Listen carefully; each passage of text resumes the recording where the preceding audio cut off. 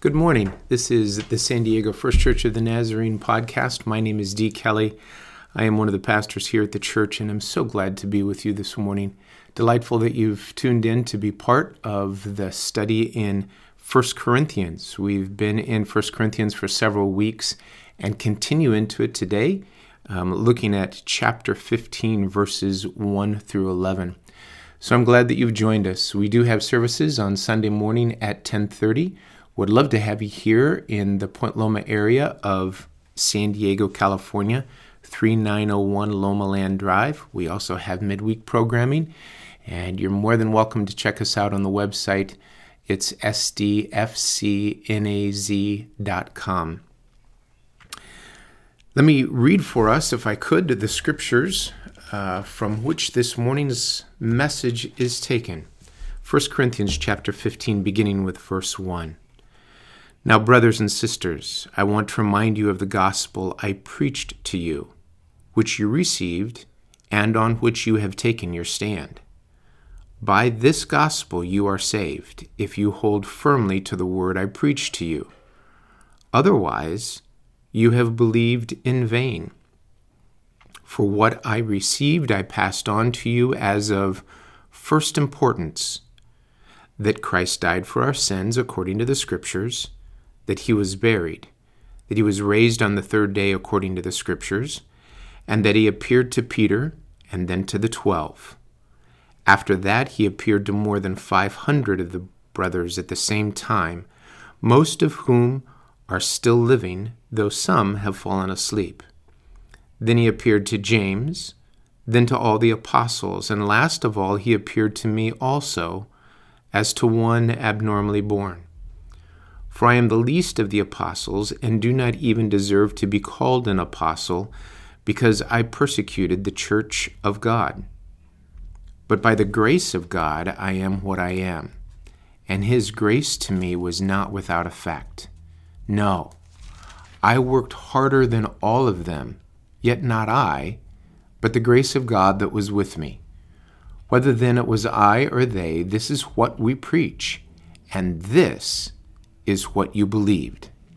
This is the word of the Lord. Thanks be to God. Well, we jump into this letter, and if you've not followed along, you're jumping into the end of a long progression of teachings that Paul has offered to the church at Corinth. This is actually considered the fifth essay, chapter 15, or the fifth sermonette in a series of sermonettes that comprise this letter.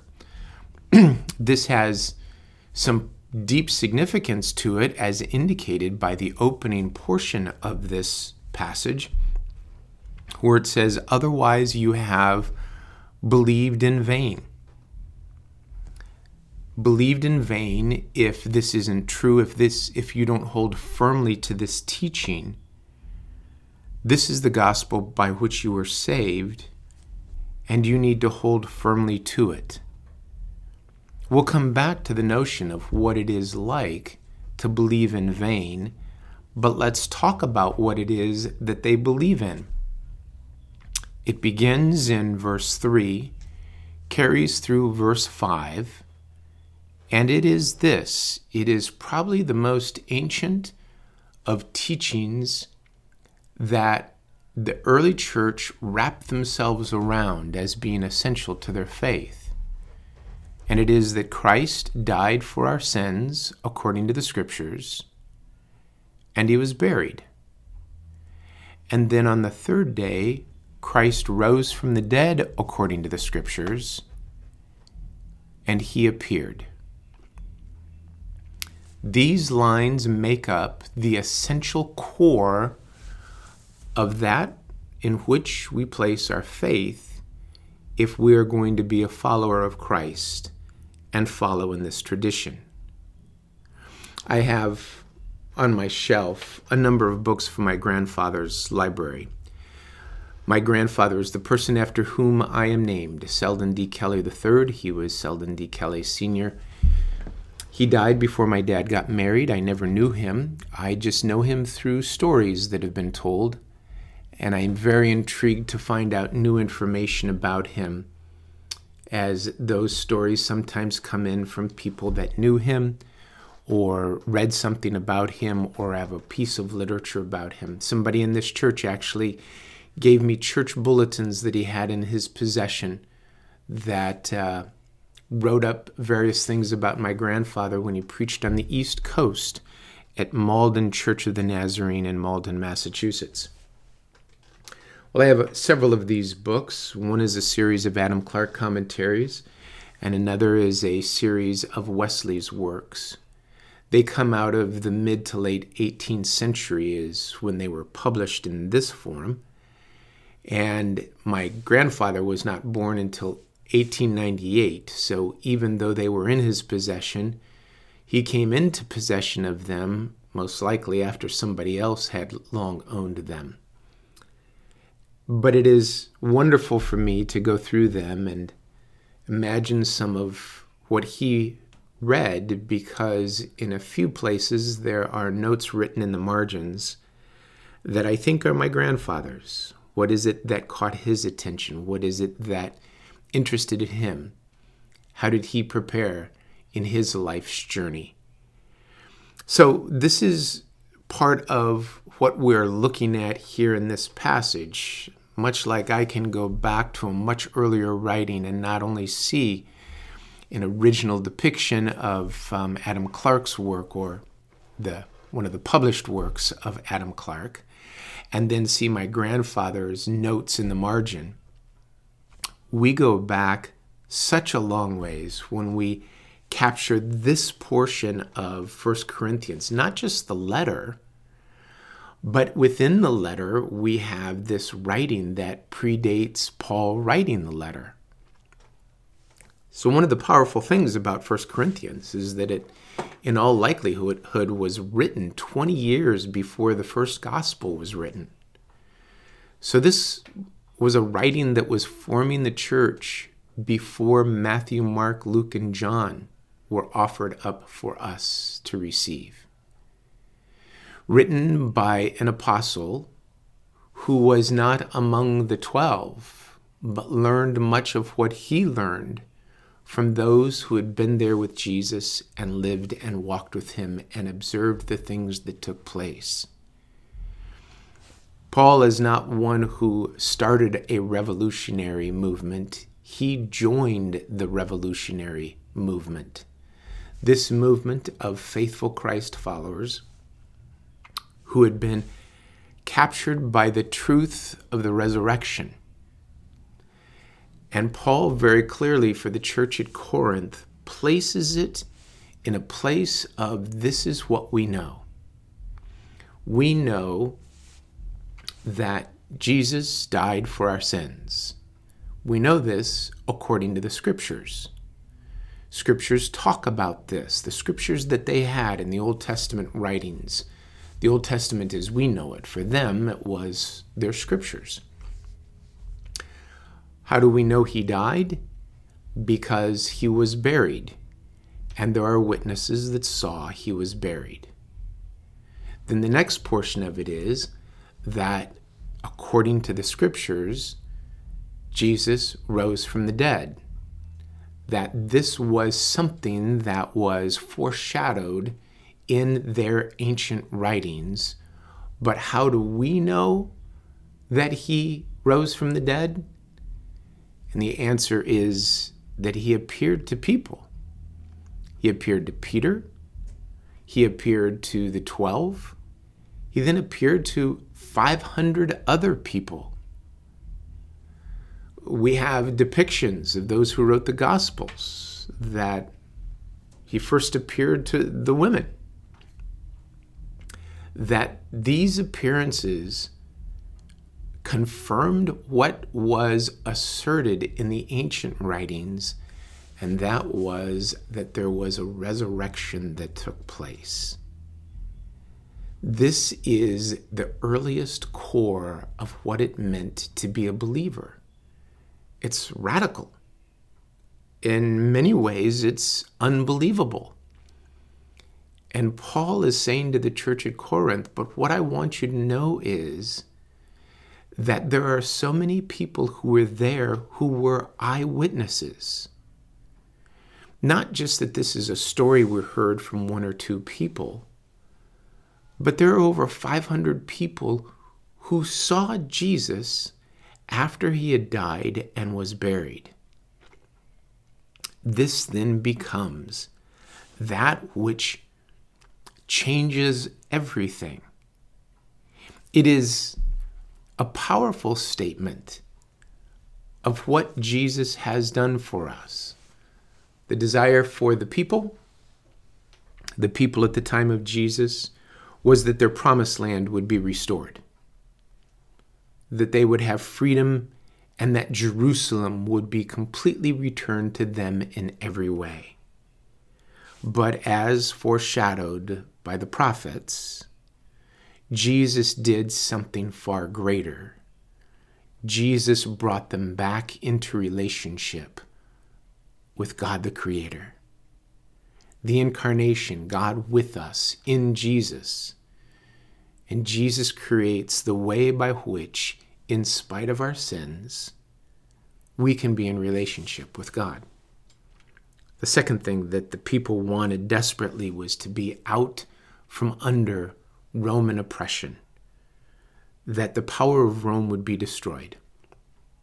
But Jesus did something far greater, foreshadowed again by the prophets of Scripture. He brought about an overthrow of the power of death.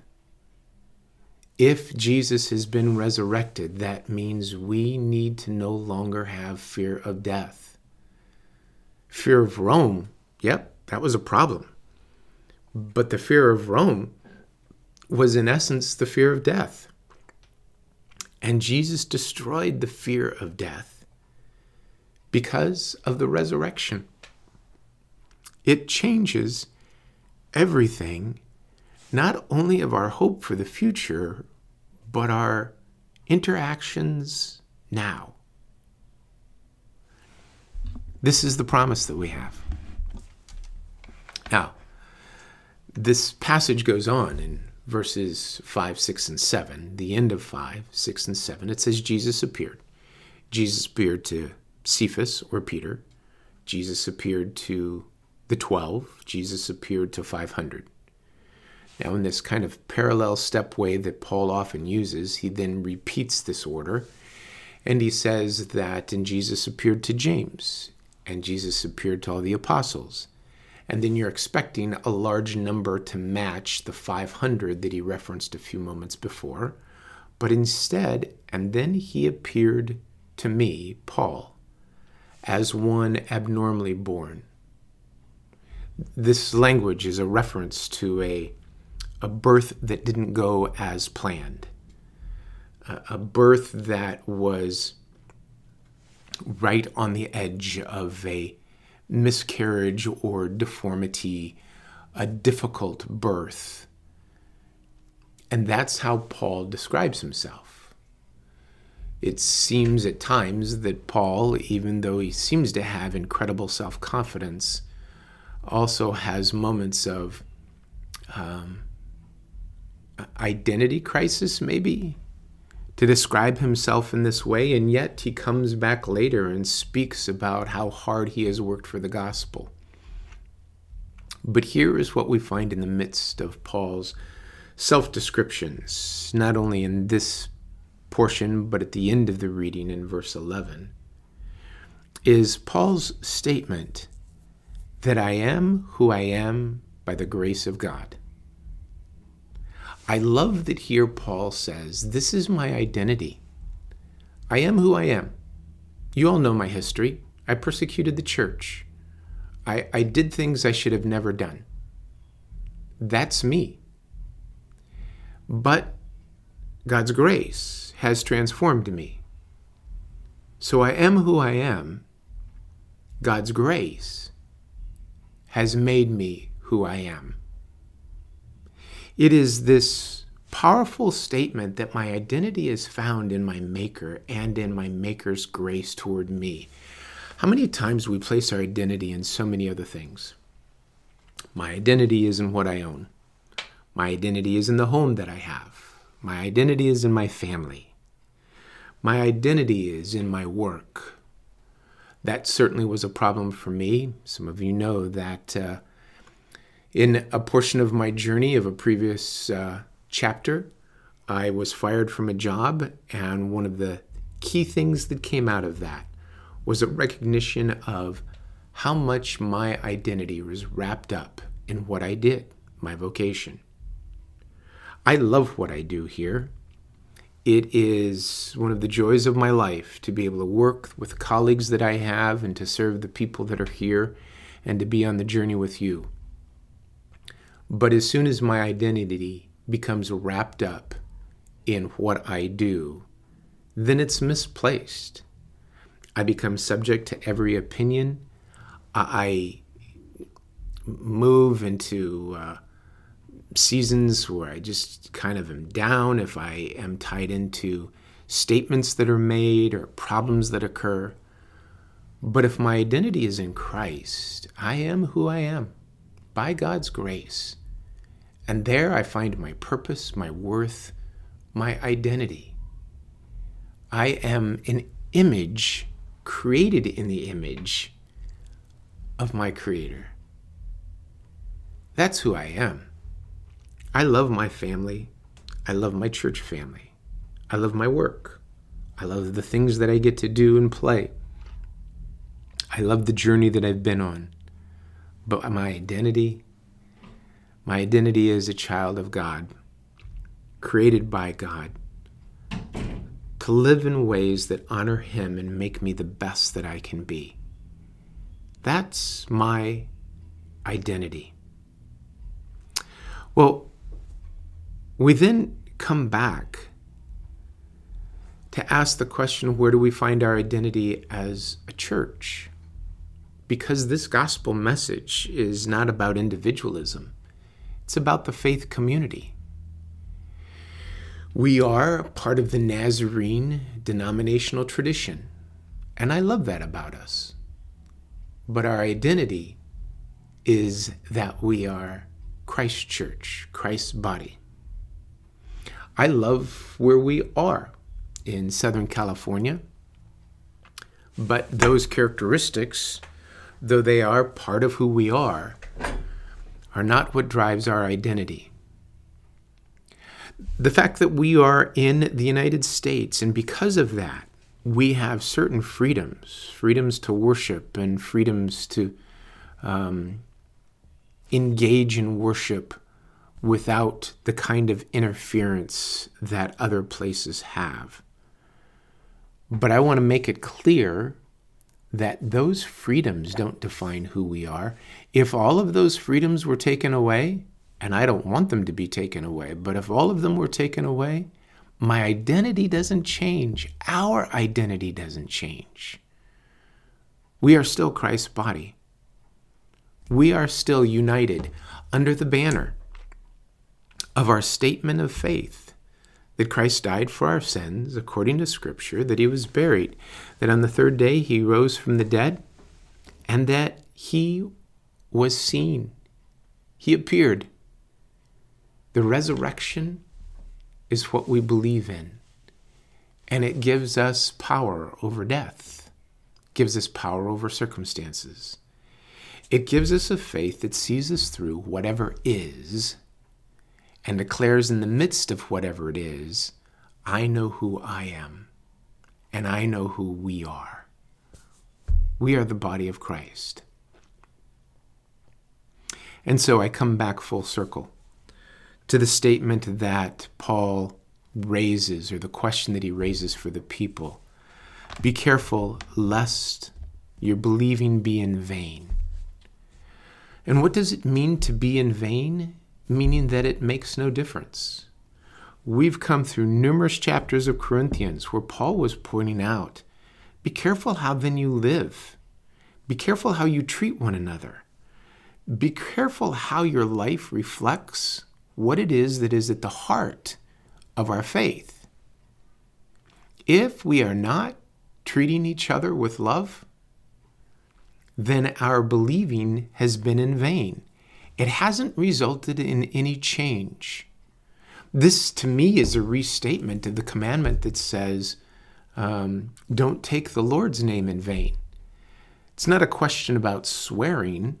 It's a question of what change happens in you as a result of carrying the moniker of being a follower of Christ. That's true for us individually and corporately. It is a call to not have our life be a life that's been lived in vain because nothing changed about who we are. So first, I would ask the question, what would it be like if we truly found our identity in Christ? That nothing else can shoot arrows or create problems for how we view ourselves, because all of those other things become less important when our identity in Christ becomes ultimately important. And Christ's statement to us is that he loves us. The act of death and resurrection is an act of supreme love. No one of us could be loved more than we are loved by our Creator, who knows us best and loves us most. So this is what we believe, that God loves us. And there we find our identity in God's love and grace. And then secondly, we are determined to let that change us so that our belief is not in vain, but it actually moves to change the world. And then Paul says, I have passed on to you what I have received, but there is a language here that is sometimes missed. It's not like I have been handed a letter and I pass it on to the next person. Paul has received this truth, and it becomes part of who he is, and then he becomes part of the storyline, and he passes it on to the church at Corinth. It is as if he has received the gospel, been affected by the gospel, and then he lets the gospel become a verb, where it then begins to be lived out in his life. He is gospeling. He has been gospeled. It now becomes his actions in place that affect the church at Corinth, where he's laying part of himself down on their behalf. It's not a matter of just repeating words. It's living what I believe. And so it's not until the gospel becomes something in me that changes the way I live, and I become gospeled. And then I live out the gospel, that I am truly passing on anything that is of value. It's not that I change the core, it's that I live out the core of what it means to be a faithful follower, so that my believing is not in vain. So that's where we're left this week. What will it mean this week for you to actually live out the gospel in action? Who will you love? How will you love differently? How will you touch this world and make it a better place? And then how do we do it together? Sharing our resources, making the community of faith a place where the gospel is not just heard, it's experienced. That's the challenge for us this week. I hope you have a blessed week, one filled with God's love toward you, one where you come into contact with others and not only have the chance to receive from some, but to give to others. So let me offer a prayer on that behalf. Lord God, thank you for this day, the time that you have provided for us to learn and to grow, to be changed by the good news of love. Having been changed, Lord, to live out the good news so that others might experience it through us. May our words not get in the way, but instead may we leave a legacy that gets passed down and passed down and passed down, so that it becomes difficult to even see the original piece, because love has grown exponentially. and love has been communicated by so many. So Lord, give us a faith that is not in vain, but is built on the precept that you loved us so much, that you died on our behalf, and then the powers that hold us down so much have been overthrown because you rose from the dead. May no circumstance destroy us. May no discouragement be permanent. May no experience thwart our belief that you love us supremely and are working for our best interests as we give ourselves to you. May this work never be in vain, Lord, but may it glorify you in every way. Amen. Go in God's grace, God's peace, and God's love. Have a wonderful week.